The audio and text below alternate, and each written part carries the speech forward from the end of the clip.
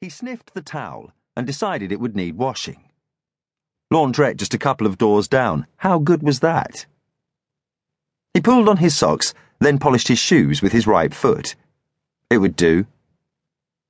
Chinos, shirt and tie, black leather jacket. He'd considered the suit, first day and all that, and rejected it. Start as you mean to go on. Then he'd remembered he'd been wearing it when they ran him over. At the hospital, they had cut the trousers off his blood-soaked legs. No fridge in the kitchen yet, but a gas cooker with 3 rings, grill and oven, the new Home 45, its feet standing in small glass saucers to save the ancient lino. This was like stepping back into World War II. Looked a bit like a bomb had landed in here too. Boxes with his stuff stood everywhere. Every surface, and there weren't that many, was cluttered with items that had nowhere to go.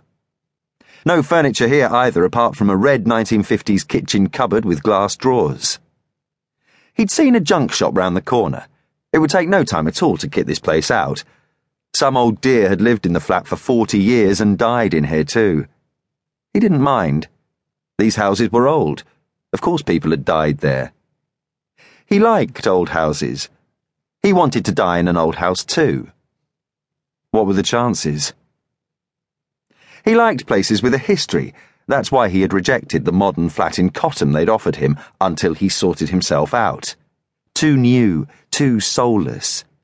And since he would never spend enough time there to give it soul himself, he would have to borrow other people's. Apart from the kitchen, there was only the big, oddly shaped sitting room and a spare room just large enough to accommodate a midget. All that could wait. In the meantime, there was the Italian grocer's next door. He soon found out why the flat was cheap. Noise from the pub until late, and the women at the grocer's setting up the vegetable stalls on the pavement at just after 6 in the morning, talking loudly in Italian. It always sounded like they were having an argument, but they probably weren't. Just loud and happy to be alive. The place also sold pastries and coffee to take away, of which he intended to take full advantage. The grey-haired woman behind the counter showed a strong family resemblance to his Italian landlady, but he hadn't yet worked out who was who. So many people seemed to work there. The woman furnished him with both coffee and a Danish and called him Mr. Kluski. McCluskey set off towards the centre of town. His new town. Carl Spranger had spent the night asleep behind the wheel of his BMW and woke with a start and a groan. Shit. He had a raging headache and felt sick to his stomach. It was cold in the car. The windows had misted up with his condensed breath. Fucking bitch. Greedy, stupid, fucking bitch. He searched for cigarettes among the crumpled packets and crisp wrappers, but knew there weren't any left. He thumped the dashboard. Shit. Everything was shit now. The devious cow. She had sent a private bloody detective after him to spy on him and Ali. Paid for with his own bloody money, of course. There was an inch of vodka left in the bottle on the passenger seat. Hair of the dog always worked. He let the liquid burn down his throat. It was answered by a sharp stab in his stomach. He held his breath until the pain eased.